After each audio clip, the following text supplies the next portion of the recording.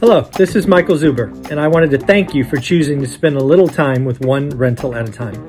My life's mission is to help investors close 1 million rental properties. In order to tackle this crazy goal, I will need your help. If you like this episode or any of the content we produce, please share it on social media. If you get one of my books or perhaps one of our 500 cards, please take a selfie and tag one rental at a time. Now on with the show. Good morning, good afternoon, good evening, folks. Michael Zuber, one rental at a time. I hope you're all having a wonderful day. Let's welcome back Emil to the show. He's been out. He's a new dad. I think dad for the second time. So welcome back. How you doing? Good. Yeah, we got he's 2.5 months now, but yeah, a lot of wild stuff at home. So been a little difficult, but excited to be back on. Yeah, man, I appreciate it. So all is good. I don't know if you saw it today, but man, the NASDAQ is taking it on the chin. I'm having flashbacks, PTSD, to an environment where I saw 80% of my net worth disappear. So I am having flashbacks, and I thought maybe we could talk about that today. But you probably have such a way smaller portion of your net worth in the stock market now, I assume. Dude, it's not even 1%. Yeah. Okay, so you're feeling pretty good. Oh yeah. I have some questions I want to ask you because you know your story. You faced the last big tech bubble. I don't know if it's a bubble right now. Time will tell. But I just want to ask you some stuff because you've been through stuff like this. I guess let's start there. Do you think it's a tech bubble? What do you think is kind of going on? Oh, absolutely. I think there's without question we're in a bubble. I think we are. When you start to see companies priced on revenue, not earnings, when you start to see just junk SPACs come to market, when you start to see Wall Street really push IPOs that are at best case early, it is very similar to the .com era, just different names, different acronyms. It is it's all the same behavior. It's frightening to see, frankly. Okay, all right, so I know history never plays out exactly the same, but walk us through kind of what happened with the .com bubble so we can maybe learn something and apply it here. Yeah. So this is my story. And again, you'll see the similarities. So I start with a measly, today it's a measly $7,000. It was all I had when I was 30 years old or 29. It's all I saved. Okay. And I finally have time. Right. I have an MBA at this point. I'm an accountant. I'm probably just moved into sales at this point. And I'm like, okay, I'm going to be Warren Buffett. What did Warren Buffett do? He researched companies. He read financial statements. It's where I'm comfortable. So I do that and I win. It takes time though. So then I start cutting corners and I win again. Then I start getting cocky and I start day trading. And then I start adding options and then this, that, and I'm winning this whole time. Mm-hmm. You couldn't lose. And I didn't know it. I thought I was special. I thought I was unique. I remember saying I have the golden touch. Everything I touch turns to gold, which is such an arrogant, stupid thing to say. And then I start investing and a couple of companies go bad. I happened to invest in Enron, was the first one that really smacked me. Again, I want to remind folks, Enron was an audited company by Arthur Andersen. There was nothing I could read in the financial statement that had told me that company was built on an utter fraud. Mm-hmm. It smacked me. I remember being in Europe and going, that hurt. I mean, that was bad. That hurt real bad. Because again, we might remember in California at the time, Enron was like cleaning up because we were having brownouts and it turned out to be total crock, but how could I know, right? How quickly did Enron like fall off? Like you wake up and what happens? Well, it was seemingly 48 hours, wow. 28, 24 hours. I mean, it was bad. It essentially vaporized before I could do anything. So I remember being in Europe and going, oh my God, that hurt. I'd suffered small losses, right? Kind of, again, I took $7,000 up to almost 200, maybe, 200 goes to 180, 180 goes back to 190. So I'm sort of like just treading water and then Enron, smack. And I remember going, ooh, that hurt. I remember thinking, what is the most boring investment you could do, and it was telephones at the time. This is really before it's before the smartphone took off. And I remember going, okay, great, I'm going to do phones because I'm in Europe. I'm here for, I think I had like a 6-week contract. I'll worry about it later. But for whatever reason, I had to be in the market. I couldn't be in cash. So at the time, I go from Enron to WorldCom. WorldCom is the world beater. It's crushing AT&T. It's buying big acquisitions. Lo and behold, it's fraud number 2. Oh, God. So at that point, I sell everything. I go to cash. I'm left with 40 grand. So some people have reminded me, great, you turned 7 into 40. Not bad. That's not what I remember. I remember turning 200 into 40. That's what I remember. Right. And it happened in 6-8 weeks. I haven't gone back to look, but that's what my memory. It's just fraud after fraud. And that's what happens. When the tide goes out, you find out who is a fraud. And I think we're going to find that now. I mean, look at what happened to Peloton. Look at what happened to Netflix. Look what happened to Spotify. I mean, all of these things are coming to bear. When rates go up, more and more people zombie companies will go poof. We will see some spectacular blowups here in the next 60 to 90 to 120 days, probably. Is that what is triggering this? It's, interest rates. Yes. Fed has signaled they're going to raise rates a couple times in 2022, but I don't think they're going to raise them anything astronomical. Is that really reason for the market to crash this much? Or is it other things going on, you think? Well, you're seeing a great repricing, right? We have been risk on. The Fed came in. Basically, the Fed was your friend from March 2020. Yeah. Everybody made money from 2020 to a couple months ago.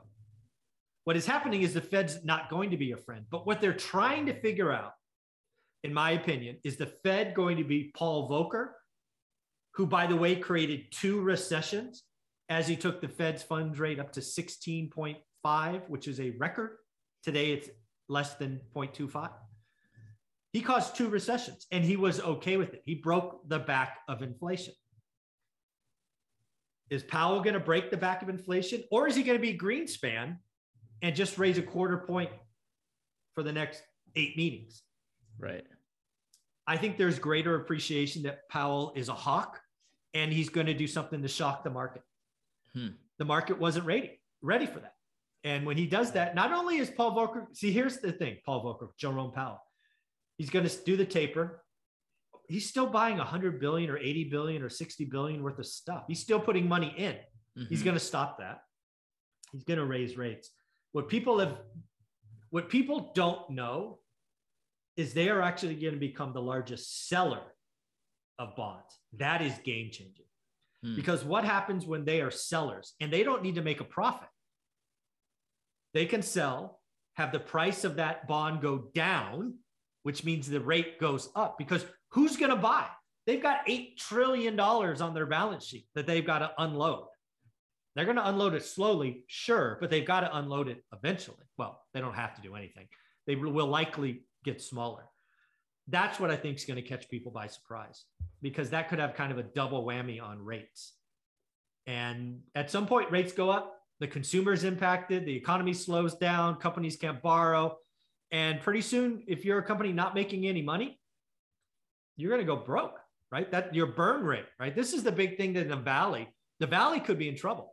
The Valley's in trouble, I think, regardless, because I just saw that VCs, 30% of VC money in the Valley has left and it's going to Texas and Florida and other places. That's not good long-term. But yeah, I think you got a lot of tech companies that have been selling on revenue, not profit. And I think profit's about to become more important. So they're going to have to right size. They're going to have to lay off. They're going to have to do this, that, the other. They're going to have to worry about the burn rate. When was the last time a Silicon Valley company had to worry about burn rate? They just borrow more money. Right.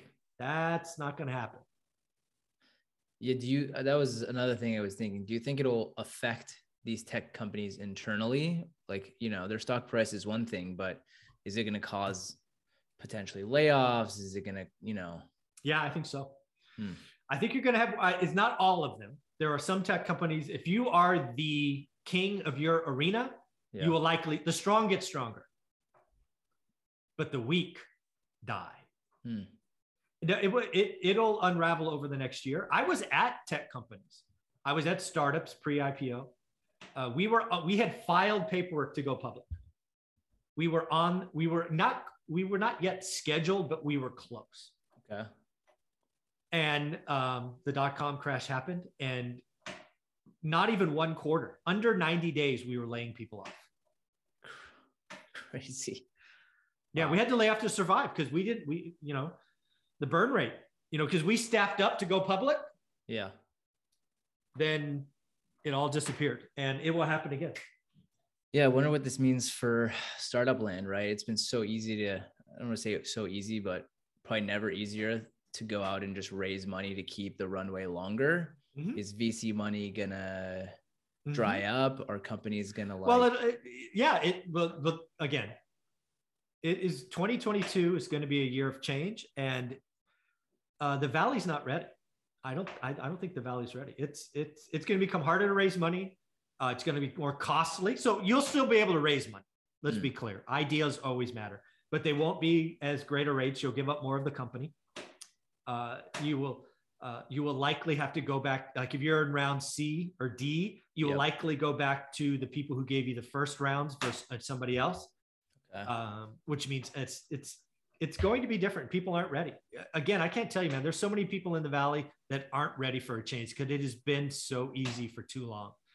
And we're going to have companies disappear. When's the last time a tech company really disappeared? But another thing that will happen in the Valley is acquisitions. Like Microsoft buying Activision. You're going to see, again, in what we're about to go through in the Valley is the strong get stronger. Mm-hmm. The weak die. The ones in the middle get gobbled up. Interesting. Okay. Yeah. You just have you were in tech for so long, you were investing. So I think your perspective is interesting here. Bringing it back to real estate, in 2008, everything crashed, right? Stocks crashed, real estate crashed. 2000 tech bubble. Did real estate go down? Like what happened to real estate during that time? So there's really two answers to that. So I was in a couple of markets, right? Where I live and where I invest. Where I invest, nothing happened, right? They didn't have a tech presence. It was Fresno, California, didn't have a tech company. It barely has anything today. So they make food. You still need to eat. The Bay Area, what people don't realize is the Bay Area it didn't really go down, but transactions fell off a cliff, right? Because again, what were just like today too, people were back in the day, it was options. Today it's RSUs. Same deal. People use their equity packages to buy houses. And when that all disappeared, housing transactions stopped. Prices didn't really fall because there wasn't enough transactions to do that. But yeah, if you had to sell, it was tough. People aren't going to believe this, but days on market went over 30 days. I mean, oh my God, yeah. What the hell, right? So the Valley does have a limited housing. So it does have that. So it won't see the big epic crash in price. But if you're a real estate agent, get ready for crickets. Interesting. Do you think nationally or just in high price, tech heavy places? Got it. Okay. Yeah, tech heavy places. Okay. All right. I don't really have much. I'm trying to think of like a good final question. If you were heavily invested in tech for the last couple of years, what would you do right now? I would definitely look at my portfolio. I would try to figure out do I have the great white sharks, or do I have, something else, right? Do I have a baby shark or something? I think the best of the best always do well. I think the ones in the middle struggle, but probably get acquired. And then the ones at the bottom that are true. A lot of these SPACs, man, they were just junk and garbage. Yeah, that didn't do well. Yeah, that's not good. There are some companies that need to die. What we've seen the last 2 years is anybody could borrow money, but that's going to go away. So I would definitely be evaluating my portfolio. I certainly wouldn't be on margin. I think going on margin is horrible advice. But big tech, game-changing tech. If you're willing to hold long enough, you should be okay. Okay, good advice. Thank you, sir. Appreciate your insights here. Yeah. And again, let's just be clear, right? I'm a huge proponent of tech and innovation. It's just we're in an environment where there are too many people priced on revenue and not earnings. And if you're burning hundreds of millions of dollars a quarter and you can't borrow anymore, you eventually go broke. So be careful. Good advice. All right, buddy. Take care. Thanks. You too.